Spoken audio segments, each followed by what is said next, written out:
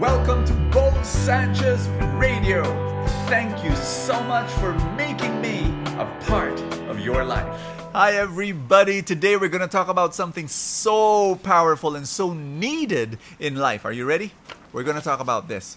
How to know if you have false guilt. Now, is there such a thing as true guilt? Absolutely. And it's beautiful. You know, when you cheat or when you become a jerk or when you lie and you feel bad about it, congratulations. I mean, you need that in life. Hello, that's your guide. You know, your conscience is working. There are people whose consciences are not working anymore. You know, they will lie through their teeth and they won't feel anything bad about it because, they've done it so often. And what happens is that they have become to believe in their own lies. So that's dangerous. So let be clear. True guilt is a gift from God. And I hope you feel it when you do something wrong. But there's such a thing as false guilt. And the reason why I know this, and the reason why this is so bad, is because I've experienced it. When you have false guilt for things that you shouldn't feel guilty of, but you feel guilty of, what happens is that you condemn yourself and then you weaken your hold onto God and then it draws you away from God. That's the basic definition for me for false guilt. It draws you away from God. You condemn yourself, you beat up yourself, and you don't receive the forgiveness and the love of God. So this is something you need to know. So I'm going to share with you 3 signs of false guilt. Are you ready? Here we go.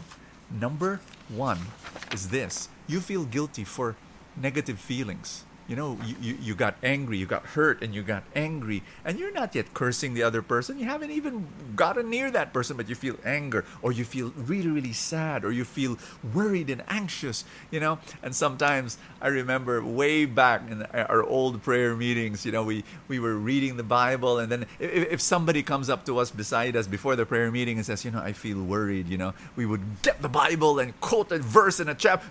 Jesus said, do not worry, and oh, really? Oh, I'm so sorry. Yeah. And so we get guilty because we feel worry, and I'm realizing no, that's false guilt. That's absolutely false guilt. I'll tell you why. You did not decide to get worried. You did not decide to get angry. It just came. And so why feel guilty of that? What you need to do is bring that feeling to God. And that's why the book of Psalms, 60% of Psalms is about negative emotions of anger and frustration. And there's one book in the Bible, it's called Lamentations. Would you believe that? The whole book is about crying and complaining to God. Where are you, Lord? And that God says, hey, you wanna cry on my shoulder? Come. You're anxious? Come, bring your fear. You're angry? I can handle your anger. That's the God that we worship. Here's second sign for false guilt is you feel guilty for being tempted. That's crazy. You just have a desire for feeling to do something bad. It's just a desire. Why be guilty about that? Jesus was tempted 3 times by the devil. It's in the Gospels. Read it. Jesus himself. So it's okay that. So what you do is, what are you going to do when there's that temptation? Will you say yes? Will you say no? And so that's where you need to work on.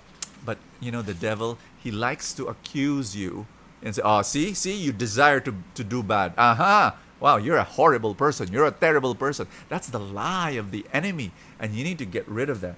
And here's number 3. And this is his best, one of the best weapons of the devil. You feel guilty after being forgiven. Meaning to say, there are people, and I've experienced this, I had a porn addiction when I was a teenager, and man, one of the things that pressed me on, and I was condemning myself because I fell into sin. I would go to God and ask for forgiveness, and then I will doubt his forgiveness. Maybe God is really so tired of forgiving me. I mean, I've fallen too many times, and you remember that? That's the lie of the enemy. In John chapter 15, Jesus says the Holy Spirit is the advocate. He calls it the Spirit. He calls him the Spirit of truth. An advocate, what does he do? The Holy Spirit will defend you against the false accusations of the enemy. Can I pray for you right now? Let's pray together. Why don't we pray together in the name of the Father and of the Son and of the Holy Spirit? Just say, Jesus, I come before you with all my sins. Forgive me. I repent. And I want to change my life. Help me. But I today receive your forgiveness. I receive your forgiveness, and I am now brand new. I am forgiven, and I receive your new life. And Jesus, help me to follow you every day in Jesus' name. Amen and amen. God bless you. God empower you. God be with you in Jesus' name. In the name of the Father, and of the Son, and of the Holy Spirit. I'm so happy being able to pray with you and speak God's word to you. And God bless you. See ya tomorrow. Thank you for joining me in another episode of Bo Sanchez Radio. I pray for more abundance for your life.